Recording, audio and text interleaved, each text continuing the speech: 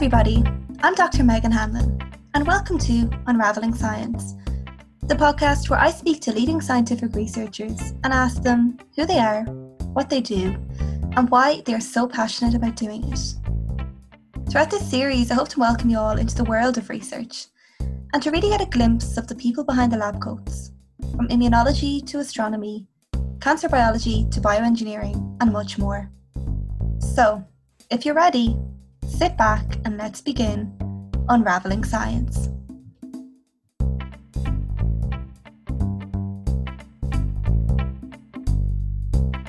So I'm joined today by Dr. Dave Finlay, Associate Professor in Immunometabolism in Trinity College Dublin. So Dave's research focuses on manipulating inappropriate immune responses with a particular focus on cellular metabolism and how that impacts our immune cell function. And so Dave has been the recipient of many awards such as the Marie Curie Fellowship, SFI and the prestigious European Research Council Consolidator Award. I'm thrilled to sit down and chat to you today, Dave. So thanks again for coming on Unraveling Science. Thanks, Megan, for having me. So I suppose in this podcast, I kind of want to get a sense of people behind the science and the people behind the lab coats and kind of bring people through your career and your progress through academia. So I suppose firstly, what were you like in school? Were you always kind of science mad or interested in science, or did you have different aspirations back then? I wasn't just science, man. I did enjoy science. The other career I might have followed at one point was accountancy. I loved the maths. And I think at one point in my life it was probably a toss-up between accountancy and science, and I wasn't sure. I remember filling out my CAO, and I wasn't, which side, but in the end, I went for science. Thankfully, because I think no offense to accountants, but I much prefer the excitement of science compared to maybe what seems like a more mundane career in accountancy. So those are the two. I was also big into, I think, my defining memory of school was I used to play a lot of rugby, and I loved that. The schoolwork often took the second fiddle to the sport. But and like when you were kind of filling out your CEO, was that a thing that, because accountancy and science are completely different, so was that a thing that your kind of subjects you were good at? Was it Yeah. And what science subjects did you do then for the Leaving Cert? So I actually didn't do biology. I did chemistry and physics. I loved physics.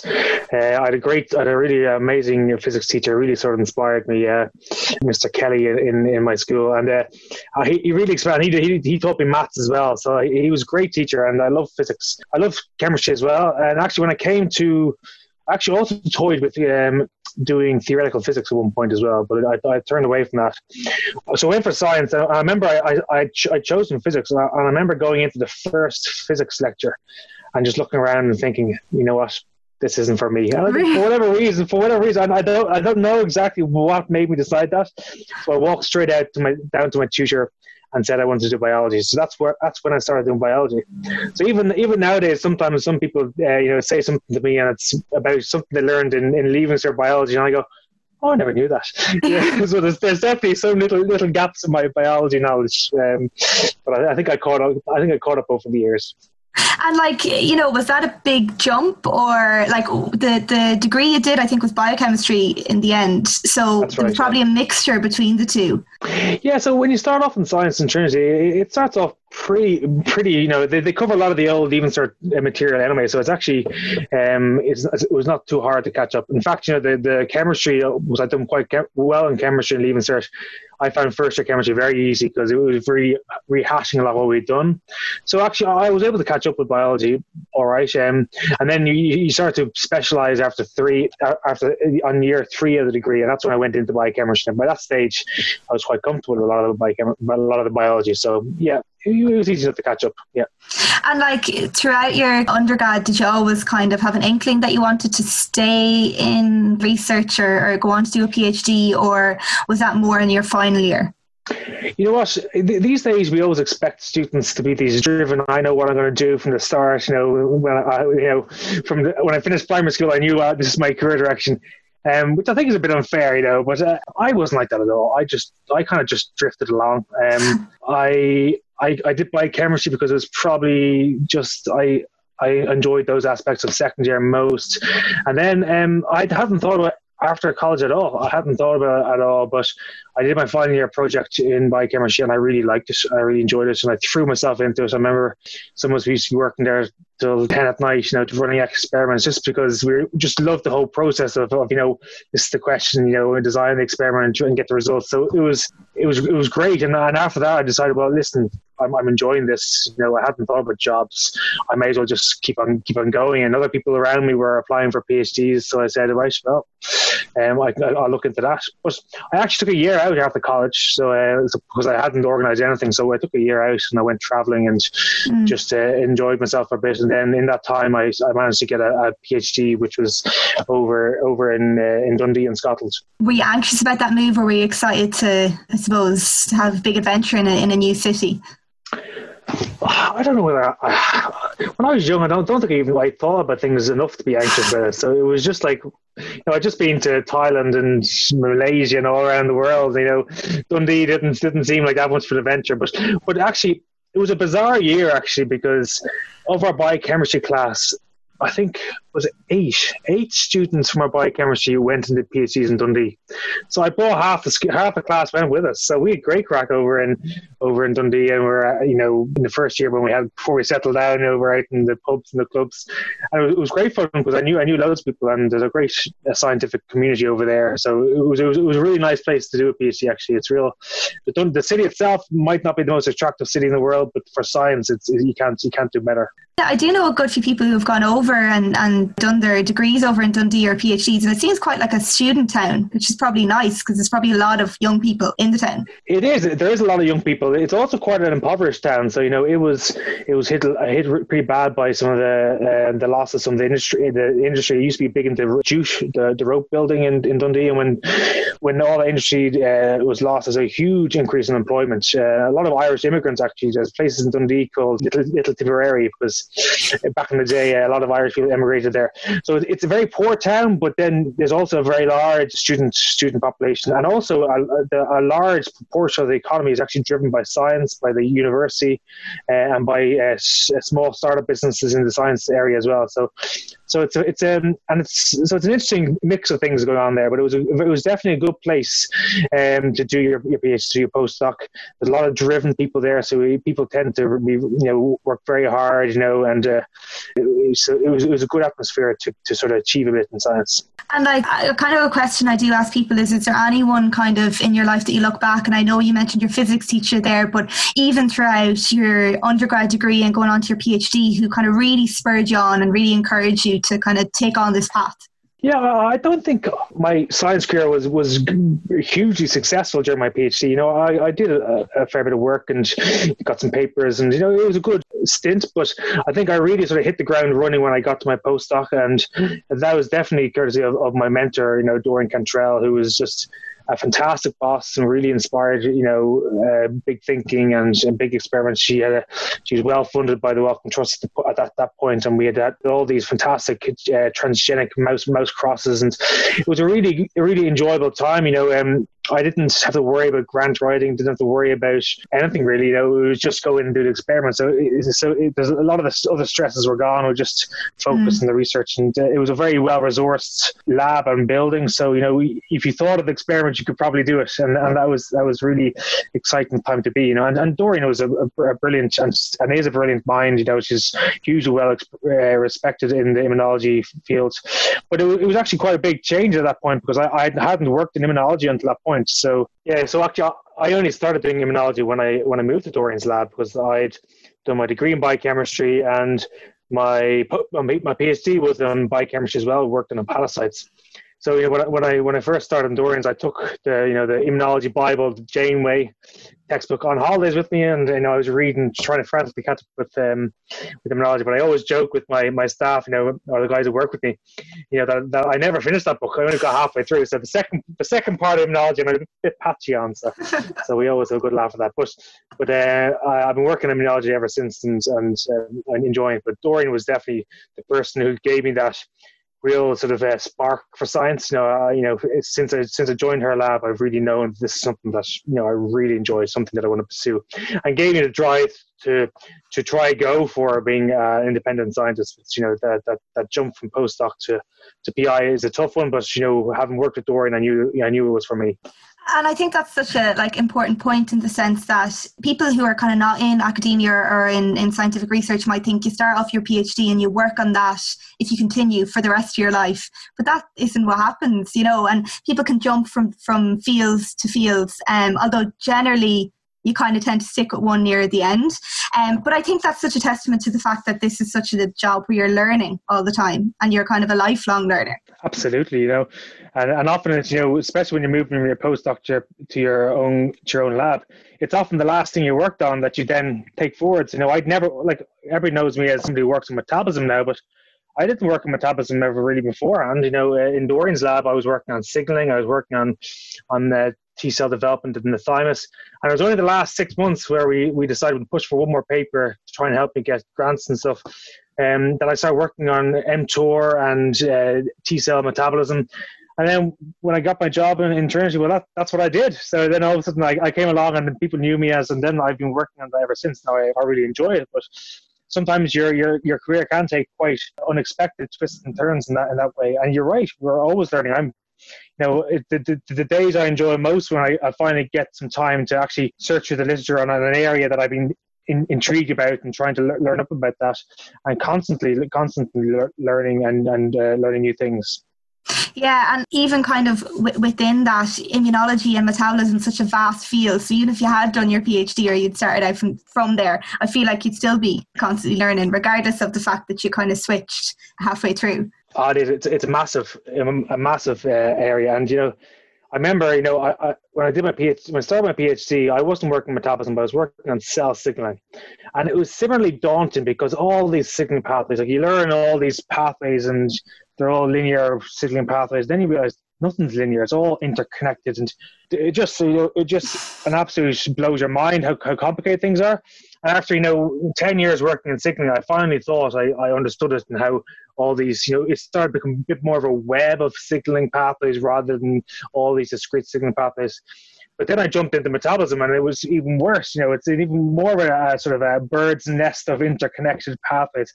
So it's very daunting starting off at those things. It's much easier when you've been working on there for 10 years and you kind of know the structure of it, and then you learn something new and you slot that little piece of new information. But for something new, it's completely overwhelming and daunting. So it is a very difficult field to get your head around. Immunology is complicated, and then metabolism on top of that.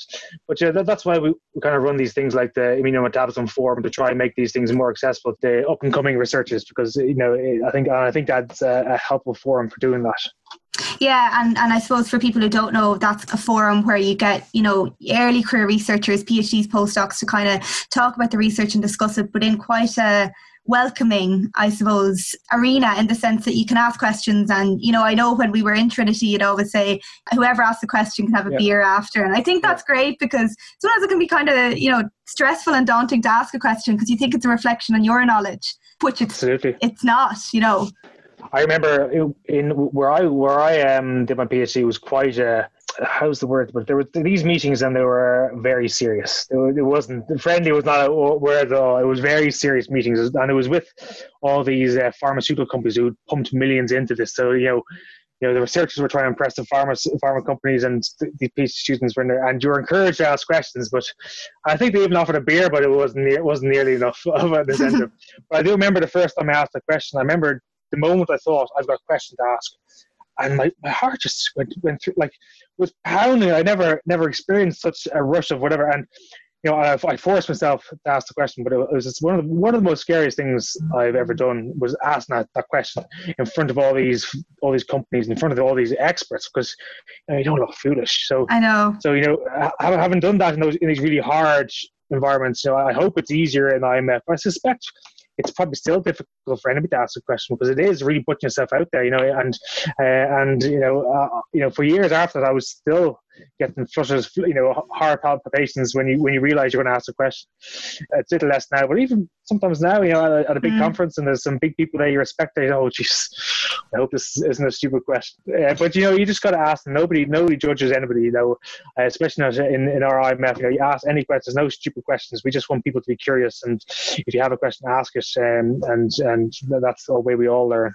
Yeah, and I'd be kind of nervous as well, definitely. And even I think it took me, a while, even in our own lab meetings, which these are people I know, like I work with all the time. And it's funny, kind of, since I've started to do this podcast, I've realized there's so many questions that I might know what you work on, but I have so many questions now about what you work on that I probably might not have asked you in those forums because I'd be a bit nervous. So actually, for my own personal development, this podcast has been great because I'm more forthcoming with questions because I kind of have to ask them in this setting. And hopefully, I don't look stupid because this is going to be online. So, people can listen back. I'm very confident neither of us look stupid yet. There's still time, but so far I think we're all right. I think we're all right, yeah. So I suppose this is a good kind of, way to get into the research. So I really want to know kind of what you do. So I suppose give us kind of an overview on, the immune cells you work on, I suppose maybe the immune system broadly, immune cells you work on, and then kind of how metabolism ties into that, or where your research in metabolism feeds into that. Yeah, so my lab actually works in a couple of cell subsets, and it's purely out of happenstance, and it wasn't planned. It was just based on, when I first arrived here in Trinity, I had no real money to work on, so I used to just go around scavenging whatever cells I could work on, and people used to have bone marrow available, so I used to work on bone marrow derived DC. So some of the first work we did was on dendritic cells, which I'd never worked before, but so we're a bit scattered in that way. But in general, we think that important part of controlling the shape and the direction of the immune response is nutrients, is metabolism, is what sort of environment the cells are in. And it's an area that's been largely, to some degree, been overlooked until now. People have been focusing on what cells they are there. This cell interacts with that cell, but not necessarily, what else is there, So if you think about one of the most important interactions that happens in the immune system, it's a dendritic cell meeting a T cell and instructing it that we need an immune response. Say, for instance, COVID, you're infected with COVID, we need to drive those T cells that are going to help you in combating COVID, those CD8 cytotoxic T cells that are going to go out and find those virally infected cells and kill them. We need to get them going. And that's in some ways, the immunology focus on those two interactions, but you got to remember that this is probably happening within an inflamed lymph node, which is loads of activated cells. And, one of the things we've learned in the last 7-8 years is that when immune cells, once they become activated, they need lots more fuel because they start going from something that doesn't do much to something that does lots. So a T cell, for instance, naive T cells, they're absolutely essential for us, but they're rather boring. All they do is go from the lymph node into the blood, round and round, and some of our T cells will go round and round between our blood and all our lymph nodes all our life without doing anything. But if a certain T cell becomes activated, because we need that to combat a particular infection, virus or bacteria, it all of a sudden changes from a relatively, doing nothing cell to massive growth, huge proliferation. So basically one cell becoming 2 cells, becoming 4 cells, becoming 16 cells, probably all within one day. It's almost the limit of how fast a cell can divide. So you can imagine huge demands for fuel, for energy, for building blocks. So all this is happening within that lymph node. So we want to know whether at any point there becomes a deficit of nutrients. So are some cells becoming starved? And what happens if a cell becomes starved? We know there are some situations where immune cells can become starved, like for instance within tumors, which are very harsh microenvironments. And in those environments, the cells stop working properly. So we think if we know when and where a cell can have access to nutrients, it can fully engage its metabolic pathways that are required for doing what it needs to do, as opposed to when it doesn't have nutrients and it can't fully engage those metabolic pathways, how that impacts their role in immune response, and how maybe if you have a situation where the cells you want to be working well aren't working well, can you find a way of sort of tweaking their metabolic machinery to help to give them a kickstart? You work on arthritis, of course, and arthritis is a different type of sort of immune defect where you have all your cells that you don't want to be attacking your knee. So, and of course they have metabolic pathways, so maybe we can target those metabolic pathways and stop them from doing that. If you have an autoimmune disease, it can be really really awful disease because your immune system is wrong. It's now attacking yourself. And in the last 10 years, we found that targeting these metabolic pathways has really been quite exciting, and there are new therapies coming through. So, that's really a fast-moving field, but that's the sort of things that we're now quite keen in pursuing. And the sense that kind of, you touched on it there about the tumour environment, and that the tumour can maybe, I don't know if I'm right in saying this, take up a lot of the nutrients and maybe starve others. And how does that kind of immune cell in a normal activation state help us fight cancer, and what can happen then when it's defective? Yeah, absolutely. So in cancer, it's funny because cancer sort of evolves in your body. So, the cancer that we actually get, if you get a tumor, it's gone through a whole selection process because your immune system is very good at killing those cells. So if a tumor actually forms, it's usually because they've mutated and they've kind of picked up a few tricks on how to avoid the immune system, and then picked up a few more. And so it's gone through this whole process, probably potentially over a large amount of time. And it's evolved into this cell mass that has the ability to basically avoid and evade the immune system. So usually, you've got some very important cells that can find these transformed tumor cells. Your NK cells, your natural killer cells, we work on those. They can directly see them and kill them. You've got your CD8 T cells, which are cytotoxic cells as well. They can also find these tumor cells and directly kill them. And they do them in a very elegant way. They form a really close interaction with them, and then they send out these poisonous granules that are fired at the cell, and they cause them to die. So we have very good mechanisms for finding these tumor cells. But if you actually finally got cancer, it usually means that the cancer has found lots of additional ways to sort of either hide or evade or present barriers, so those NK cells and those CD8 T cells can't get to those tumor cells, or if when they get there they now don't work properly. And actually an interesting idea that's coming out is that the metabolism of the cancer may be one part. So the cancer has evolved to have this type of metabolism that competes for the exact same fuels that the T cells are using. So because the cancer cells are taking up, it's glucose, it's a simple sugar. Because the cancer takes up all that glucose, we now know that the tumor microenvironment can be very, very low levels of glucose, and that's the exact same fuel that the NK cells need. It's the exact same fuel as the T cells need. So that's one way that the cancer cells can kind of turn off immune cells that are trying to kill it. So it's a real battle going on there.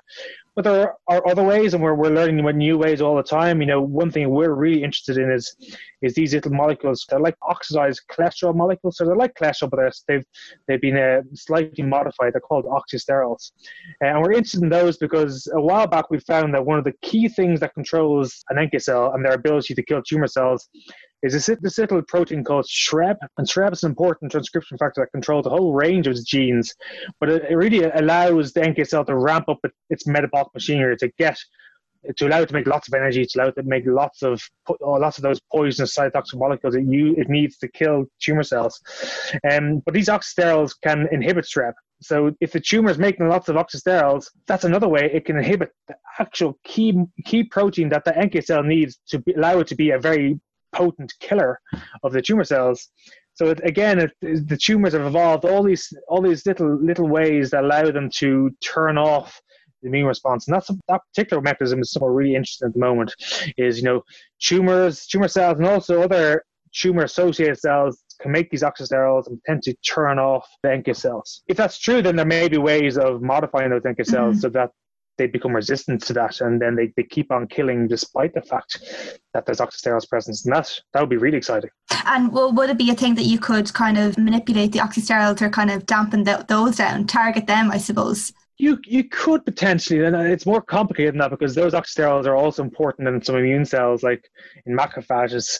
So, but one thing we're quite interested in, so SHREB is a very complex way it's turned on, but you can put into a cell an active SHREB. So potentially you could make an NK cell that has an active SHREB that can't be turned off, so that they're oxysterol resistant. And that becomes quite exciting, especially when you think about all the labs around the world that are trying to generate these NK cell therapies, kind of like, T cell, like you got CAR T cell therapies, which are a big a lot of real interest in that as a way of, you make these T cells in the lab and then you inject them into patients. They go and find and kill the tumor. But there's also people working on CAR NK cells, NK cells that are modified in the lab, and then you put them into the patients, and they can go and kill the tumor cells. We collaborate with Michael Dwyer in NUI Galway, and he's working on these. So we're thinking, well, is there a way we can make those cells more metabolically robust, so when they get to the tumor, that the tumor can't use all its tricks to turn the NK cell off? And one of those ways could be to ensuring that TREB is fully active and that can't be affected by an environment rich in cholesterol and oxysterols. Yeah, and I think, a lot of the times we think about manipulating the immune system and manipulating metabolism of certain cells. It's kind of on and off switches in a way. But you have to kind of find a balance as well, because there's the worry that if you kind of boosted these NK cells and boosted their function to kill a cancer cell, will that have other off-target effects? And on the flip, for autoimmune disease, for example, and on the flip side, when we look at autoimmune disease and RA, we're worried if we dampen the immune response, you're going to get in high risk of infection. So it is quite a delicate balance within this field. It absolutely is. And that's part of the reason why people are excited about CAR NK cell therapies, because the CAR T cell therapies have got some quite nasty side effects. They've the potential for cytokine storm and a lot of these really pro-inflammatory effects that can be detrimental to the patient. And there's some evidence that NK cells are less dangerous in that way. So you're constantly looking for that balance. You're absolutely right. I don't know how many times I've given a talk on science and I've had a weighing scales in there. It's completely about balance, because our immune systems are there to protect us from COVID, from viruses, from tumors. But equally, if they're too good, they give us a whole range of other of nasty diseases that you work on, the autoimmune diseases. But I was only talking to a rheumatologist today, about when anti-TNF therapy came out, and when they first started anti-TNF therapy, they were come through all the trials, but they were very scared because they didn't know what was going to happen. They were pretty sure that anti-TNF might help the arthritis. They didn't know what else, and so there's a lot of concern there, and there was a potential for horrific side effects. But now, 20 years on now, it's a really safe drug, and it actually is, a really safe drug. It targets one single molecule, and it's really a really good drug for people with arthritis. But equally, there was other trials where they were targeting a single molecule, like was the anti-CD28 trial, and the patients almost dropped dead in front of them. There was horrifically unexpected side effects, a huge cytokine storm.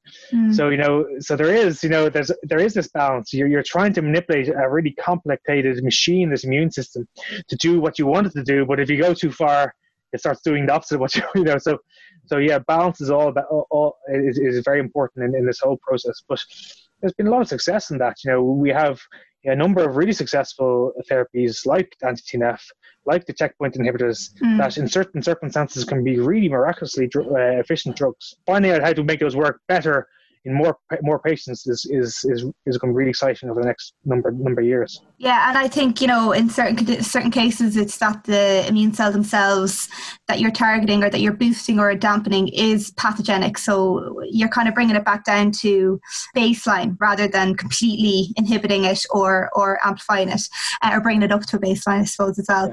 Yeah. And I know you work on the NK cells, so the natural killer cells, which is a great name for a cell. And I know that you kind of see that to be activated, they have to boost their metabolic pathways, and this is important in anti-tumor. But then these seem to be defective in cancer patients. Is that a defect of the NK cell, or is that an effect of the cancer? That makes sense. Absolutely. So if you look in solid tumors in particular, NK cells are really dysfunctional. But even, some of the work from Professor Claire Gardner's lab in Trinity, who we work with, shows that even in peripheral, in the blood, so a long way away from the tumor, the NK cells aren't working properly. So they're defective in the things they produce, like interferon gamma, which is an important cytokine it uses. They're not very good at making that anymore. And this is in the blood, a long way from the tumor. And this is actually even in patients. They were looking at breast cancer patients, but it's people, the tumor's already been taken out, so they're in remission from metastatic breast cancer, but there's no clear tumor mass anywhere. So, but yet those NK cells are really defective. So it's likely that the tumors may have secreted something like TGF-beta, which can turn off NK cells, or these oxysterols, which we're thinking about. But it's clear there's ways they can affect the immune system at distal to where they actually are. So there's one level of sort of immune suppression that the tumor mediates, and that's within the solid tumor, but they can also affect some of the immune cells at a distance, in these peripheral sites. So there's lots of mechanisms being put out there, and there's a whole range of them, and it's very complicated, but we're starting to get an impression for it. TGF-beta has long been known to be an immunosuppressive cytokine, but we now know that can repress the metabolism of the NK cell as well. So all these things tend to be kind of interlinked. So all the old school immunology is coming, and a lot of what we knew in the established immunology is also working in part through metabolism too. Yeah, and I think as well, kind of you focus a lot on kind of the nutrients and how they play a role, and maybe kind of talk to you a bit about why you kind of decided to look at the nutrients that are available, the nutrients that are being kind of secreted and stuff, and then how they kind of impact immune cell function. The reason I started to think about nutrients was I remember the day I've been puzzled by this thing for a long time. The fact that when you inhibit mTOR in a T cell, they stop working. mTOR turns off. And if you inhibit mTOR in a dendritic cell, which is the cell that closely interacts, so they're right beside each other, if you inhibit mTOR in the dendritic cell, it works better. And I'm thinking, what situation could you have, the dichotomy of, mTOR on in the T cell, mTOR off in a dendritic cell, the two situations where they work best. And I remember, I came home from work and I couldn't switch off, and I must have been a very terrible husband that day because I wasn't talking. I was just perplexed by this. And in the end, I thought, well, maybe is there a situation, because mTOR is a very important nutrient sensor, and I thought, well, maybe there's a situation where T cells are replete of nutrients and mTOR is turned off, but the dendritic cell next to them are sort of depleted of nutrients and mTOR is turned off, and that would be a situation where they're both aligned in trying to drive a robust response. I mean, I thought about it that way. Well, actually, this comes back to what's happening in the lymph node. The exact microenvironment experienced by one cell could be different to one neighboring cell. And if you look, there's some lovely images out there by other fantastic groups showing that when a dendritic cell is presenting antigen, they can be clustered by up to 10 T cells and also NK cells. So this poor dendritic cell, surrounded by all these cells, are in close proximity. All these cells have a huge appetite for glucose as well and other nutrients.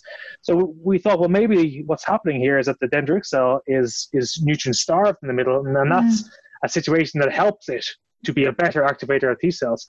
So it was that kind of thought process that there could be competition for nutrients on this sort of single cell level that really intrigued me, and that's what's had me sort of obsessed with nutrients for the last 10 years. That's what led to us getting the NERC grant, because this was quite liked the idea that nutrients could be something that could be competed over, and potentially even for that reason, almost like a signal that was able to sort of signal to a cell as to what sort of nutrient environment it was in and change its function accordingly. Yeah, and I think it's quite interesting in the sense that it's not a linear thing. It's not that glucose is good or glucose is bad, and that it depends on the cell type and the microenvironment, which unfortunately makes it way more complicated and probably much more harder to manipulate and target. Absolutely, yeah. and it's not just one nutrient either. So it's amino acids. It's we know that T cells, when they become activated, they have huge uptake rates of methionine, of amino acids, of glutamine. So there's a whole load of things that can be competitive.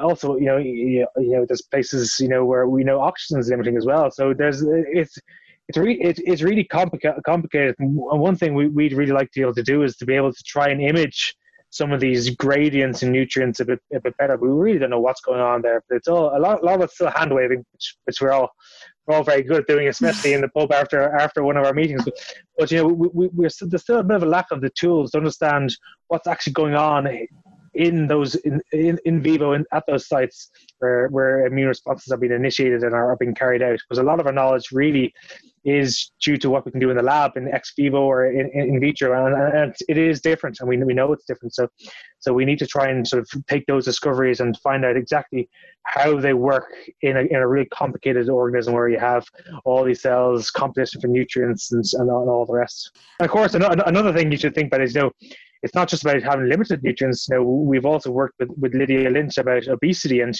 how having too much nutrients can be just as bad for your immune system. Yeah, no, definitely. And I suppose kind of what you were talking about there, the in vivo and ex vivo models kind of leads me nicely onto a question I like to ask people, and that what cells do you work on? How do you kind of conduct these experiments? How do you execute these experiments? And kind of, I know for you it might be different, but what would be a day-to-day for a person in your lab?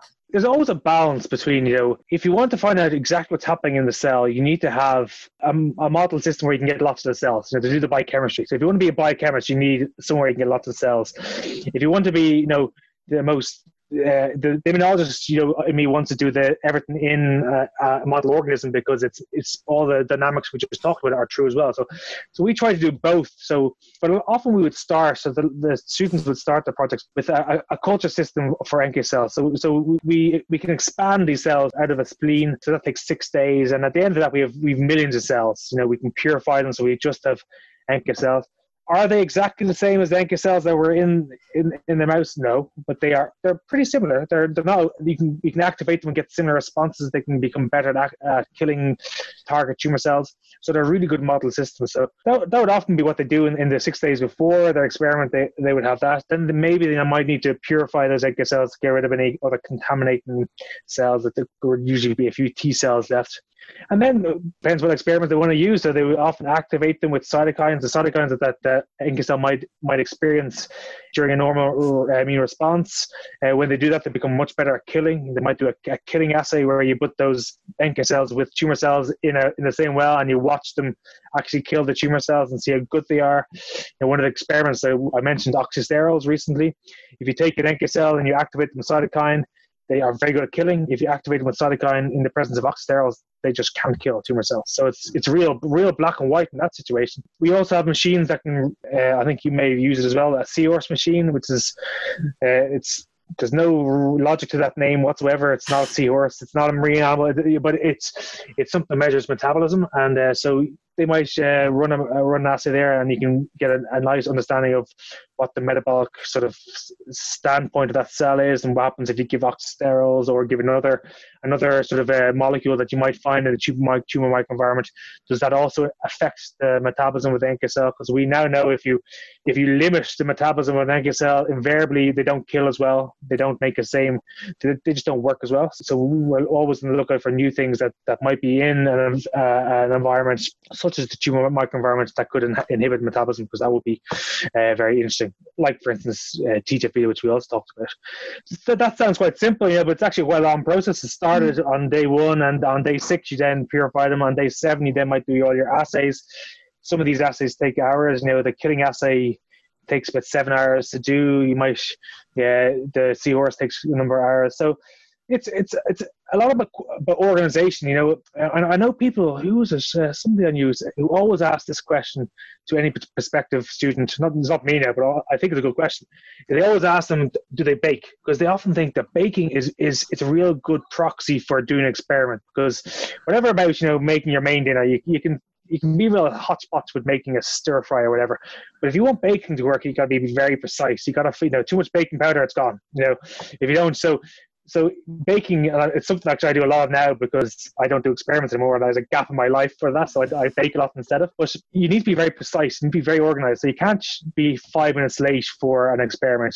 You got to be there on time. So your students, often what they learn very quickly is how to organize their time. So you may be running, a new student may run 1 experiment and they just concentrate on that. But then when you're experienced, you may be running 3 experiments in parallel. You know that when I'm waiting for this to happen, I can run that experiment. So it's often you'll be running around like when you're very efficient with your time, you can really get lots done, and you can be.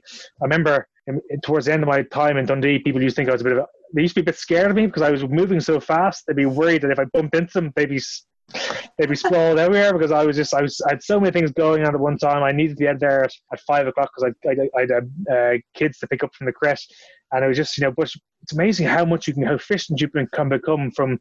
You'll know this. You just finished your PhD. Remember when you were a first year PhD student and a final year PhD student? How much you get done in a day? It's almost all about organization and being really efficient. Yeah, no, definitely. And I think, how you prioritize your time is very important. And I think, I suppose, even what you were saying there about, picking kids up from creche, and that can be, if your time is limited like that, you're not going to be sitting and having a coffee and chatting away, which I'd be doing, Yeah, that's it. I know. I remember I stopped going for coffee when we had our first child in Dundee because I just didn't have the time. But I got the same amount done between 9 and 5. It was a blur. There was no chance, no chat and conversations. But you had to do that. But you realize how it used to be. I go in at 9 o'clock and I'd leave at 10, 11 o'clock at night sometimes. But you'd be chatting away for lunch, and you might just stop and which was nice. If you haven't got that because you have a small family, you'd still be just as efficient. But yeah, no, it was a different experience when you have kids. So. And how did you kind of find the move back from Dundee? And when you moved back, did you start your own research group then, or was there a postdoc in between? No, I started my own lab straight away, but I was the first person to arrive on level 5 of the TBSI, so it was empty. Oh, and really? I had nothing. All I had was a computer and a desk. I didn't have a pet. I didn't have anything. So it was completely empty. There was one person on level 4. Claire Garden was level 4. One person on level 6, Richie, and the rest of the building was empty. Wow. So it was weird. It was very surreal. It was very clean, but but so it took me a long time to get going. I think my first experiment that I did myself was after 9 months. It was a very big lag period, which was very stressful. And then my first grant, I think, was over a year afterwards I got it. So it was a slow burn, but I had a young family. We really wanted to move back to Dublin, so we did that. But there was definitely a big, people probably know about this. When you start your own group, there can be a big stall period. That can be difficult, because you're used to working as a postdoc and everything's there for you, and all of a sudden, if you want to put pets, you got to go find a pet. Reagents aren't just there, so it was a difficult time, and a very stressful time. But once we got going, it started to become a bit back to normal. But it was slow, but we got there. But it's very hard for people to set them to a group, and I think I always appreciate that when people come back. That that's a tough point in their career. And when you came back, did you have PhD students at that point, or was it how many people was in the lab then? I had nothing, so I didn't come back with a big grant. I came back just with a contract to work as a lecturer. So I had nothing. I had a bit of a startup grant, but it was enough not enough to take on anybody, but it was enough to get a few basic reagents. So after 9 months, I was doing experiments myself, and then after a year, I was lucky enough to be able to get a PhD student with a bit of consumables. So then we started, and then a few of the grants came in, and we started building the group. And I've been lucky enough that I recruited some really great students, and Trinity generate some great students as well. So everyone was very, they were all really enthusiastic. We all worked really well together. So it was really, from day one, it's been a very nice environment to work with. Even, so it was, once even with the first PhD students. So that's great, and we got going, and now, I'm an old man now, so I've been back. I always still think I'm a new arrival, but I've been back 9 years now, so I've got to face facts. I'm definitely a mid-career person now. And how do you find now, kind of being a PI and I suppose taking very much a step back from the lab, so you're not really hands-on in there anymore, and it's more of a kind of management and kind of advisory role, I suppose, and directing experiments. And how did you find that transition? Do you enjoy that? Well, it's funny because you spend all your career becoming so good at doing experiments, and I really used to loving it. I'd say I was pretty good at doing experiments, and then all of a sudden you're out, it's gone, and then you're asked to do all these things that you've never been trained in. So I'd never been trained in how to manage a grant. The first grant I went a little bit over in the red. It was a few hairy months there when I better get a new grant here because I'm well past the amount of money I had. Nobody told me how to manage a grant, so it was funny. It is you're really thrown in the deep end. Nobody told me how to manage a team, so you kind of learn as you go along. I did miss the experiments. I used to miss doing the experiments, but the reality is when you have a team of people, you're essentially doing lots of experiments at the one go. You're asking one question and getting the answer. So it's actually really fulfilling.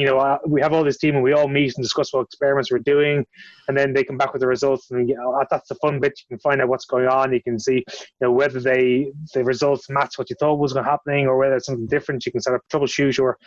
So it's actually, in one way, it's quite gratifying because you have all these things going on. There's always constantly data coming in, and that's a fun bit. But you do miss being in there at the bench doing the experiments and getting the results. But that's why I took up baking. You've probably taken up a lot of bacon since lockdown as well.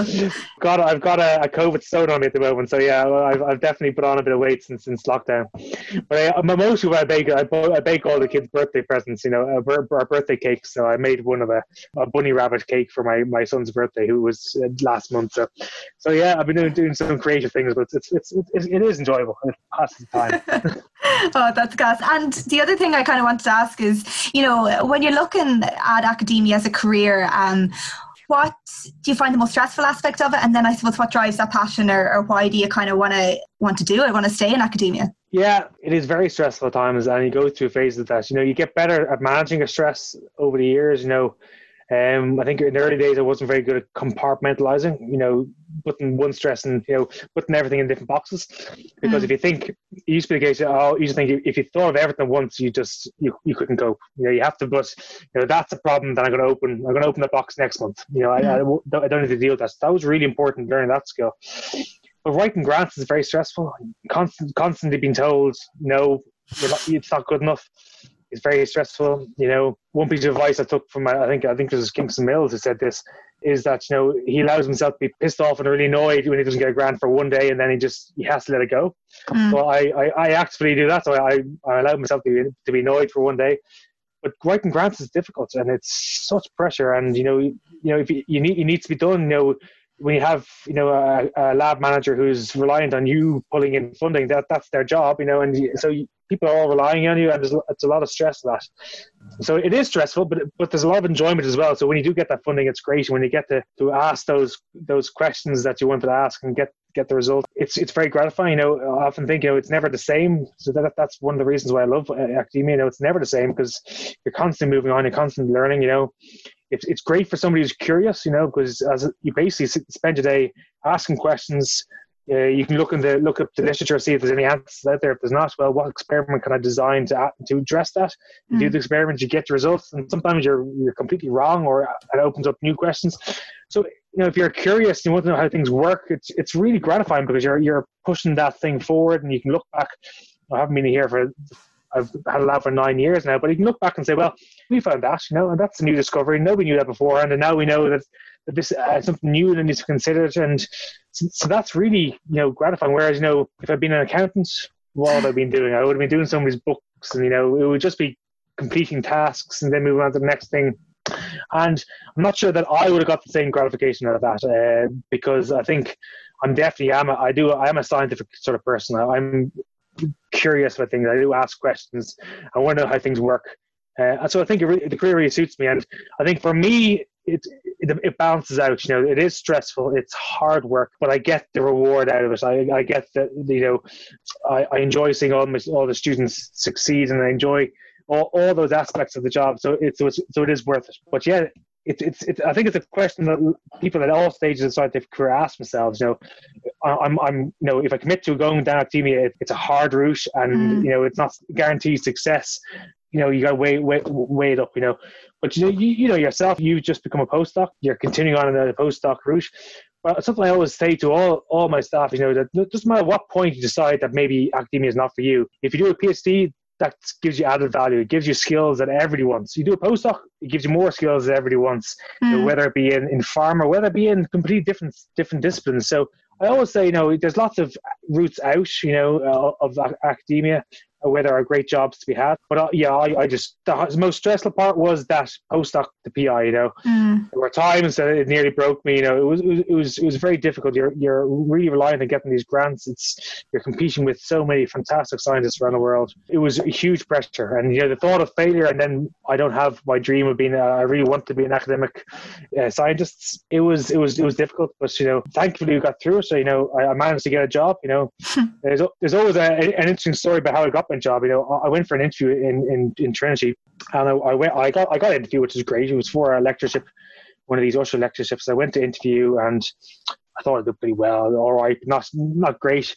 But I had a few contacts in the department because my sister-in-law worked in the department. So I found out who the other applicants were afterwards, and I googled them up, and they were all brilliant. They all had grants. I had no grants. They all had starter grants. So I was like, no chance I'm going to get that job.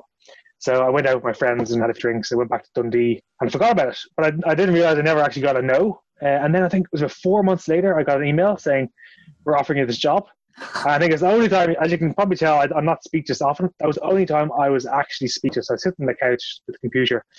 I just handed the computer to my wife. I was like, couldn't believe it. So yeah, they'd offered me jobs. So I know there's a whole range of scenarios that happened in those 4 months, but people, negotiating for this and pulling out and so whatever. I was well down the list of applicants, but I got the job, and once I got it, I said, well, I'm foot in the door. You're not stopping me now. So off it went. But you take your luck when you can get it, and I was obviously very lucky there. But that was the most surprising evening of my life was when I opened that email.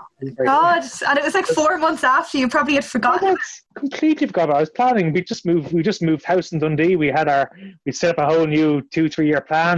Completely forgot that. Oh my God! And then how soon after did you move back to Dublin then? Well, that was in March, and I was back in Dublin in August, so pretty soon. So okay. I just tied things up and got back, So we got back, and then of course, so I had a job, but I had an empty desk, and then I need to get money, so it's the stress of getting money. So it has been stressful over the years. It's been difficult over years, but it's also very rewarding at times as well. So it's a real, I suppose, Dorian always said to me, my mentor, no matter what career you go to, if you want to be at the top of it, it's going to be hard work. If you want to be a consultant surgeon, those people work for years and years and years, doing a degree and then their residency, it's hard to get to the top of anything. If you want to be at the top accountant, there's how many exams you got to do. So if you're ambitious and you want to get to the top of anything, science is no different. It's hard, but it's worth it if that's what you want. Yeah, and I think you kind of have to love it. And I think if you didn't love it and if you weren't ambitious, as you said, you probably would have got out of it, because there's such a lot of rejection. I mean, I'm only at the start of my career essentially, because in the PhD you're kind of, it's stressful trying to do a thesis, but you don't have any external, grants and that kind of thing and applying for jobs. You're kind of secure for 3 years or 4 years. Yeah. So I definitely do think if you didn't love it, you'd kind of get out. Yeah. As a PhD, it is very stressful, but it's you against the project. So that's it's you against what's going on. So it is very stressful PhD, and most PhD students will say there was time when they almost turned their back on it. After my first year of my PhD, I decided I was going to finish my PhD and go back and become a teacher. Really? But it was just it gone horribly wrong. Nothing had worked for the first year. And then we changed the project, and it went better, and I loved it at the end of it. So but it is different. And then you come out of your PhD and you're a postdoc and you're applying for fellowships. Now it's you putting yourself there out against the world and saying, "What you think of me?" And it's hard when they say, "Well, not much." It's hard to take that, Or when the grants, your grant application doesn't even make the cut for shortlisting. That's has happened to me more times than it's even made the shortlist. What's my success rate with grants? Probably less than 1 in 10. So every time you get, I got funding, 9 times saying that you're not good enough. Yeah, you're way off. I don't know. What are you thinking? You're mad. So and I've heard the quote said from, I need to find out who this exactly said this, but it was a Nobel laureate that said the best scientists aren't necessarily the best geniuses. They're the people who get up off the ground most often, because you get kicked down and put down in science so often. It's the ones that get back up again and say, I'm going to keep on going. They're the ones that are successful. Yeah. Because if you were sensitive in science, you wouldn't get past the first hurdle. No, definitely not. No, and I've noticed now, I'm only kind of 2 months in a postdoc, and I've noticed even the conversations have changed, because before the run up to your thesis, everyone's just asking, are you getting your thesis in, and how are you getting on with writing? And now it's like, are your papers out? And there's an extra stress. It's not good enough that you just submitted a huge manuscript of work. I know. It's like, but where are you submitting that to? And it's definitely stressful. But kind of one of the last questions I tend to ask people is, if you weren't in academia and if you weren't a scientist, how do you think your life would have turned out? You've mentioned now accountancy, so I don't think probably you would have ended up there. Maybe you could have been a rugby player. No, it wasn't good enough. No, I love rugby. I wasn't good enough. I don't know what I've done. I really don't know. As I said, I never thought much along the way. So as I said, I kind of fell into a PhD just because we had a very good class in biochemistry, and they're all going to PhDs. I was like, well, I guess if they're doing them, I should do one. So I kind of just said, well, I'll do this. Didn't think too much about it. So I didn't really think about careers along the way. So if I hadn't have, maybe teaching. So there was one point, when my wife was really keen to come back to Dublin. We had a kid in Dundee. I was applying for all these fellowships, and I was getting rejections left, right, and centre. So I had the thought in my head, well, I'll give it one more year, and if I can't get my own group, well then I'll have to get something else. And I guess in my head, I was probably thinking maybe teaching, become a teacher, but I wasn't sure, really, to be honest. I hadn't, I hadn't let myself. I was always very focused. I hadn't really let myself consider it yet. There was 1 year left, and I was going to try. And then, 4 months into that 1 year, that email came along, and I was like, so I was released. And I didn't have to think of it anymore. But I may be a teacher. I always quite like teaching. I do like the lecturing I do now. I have to say it does take second fiddle to the research, because that's really where my passion lies.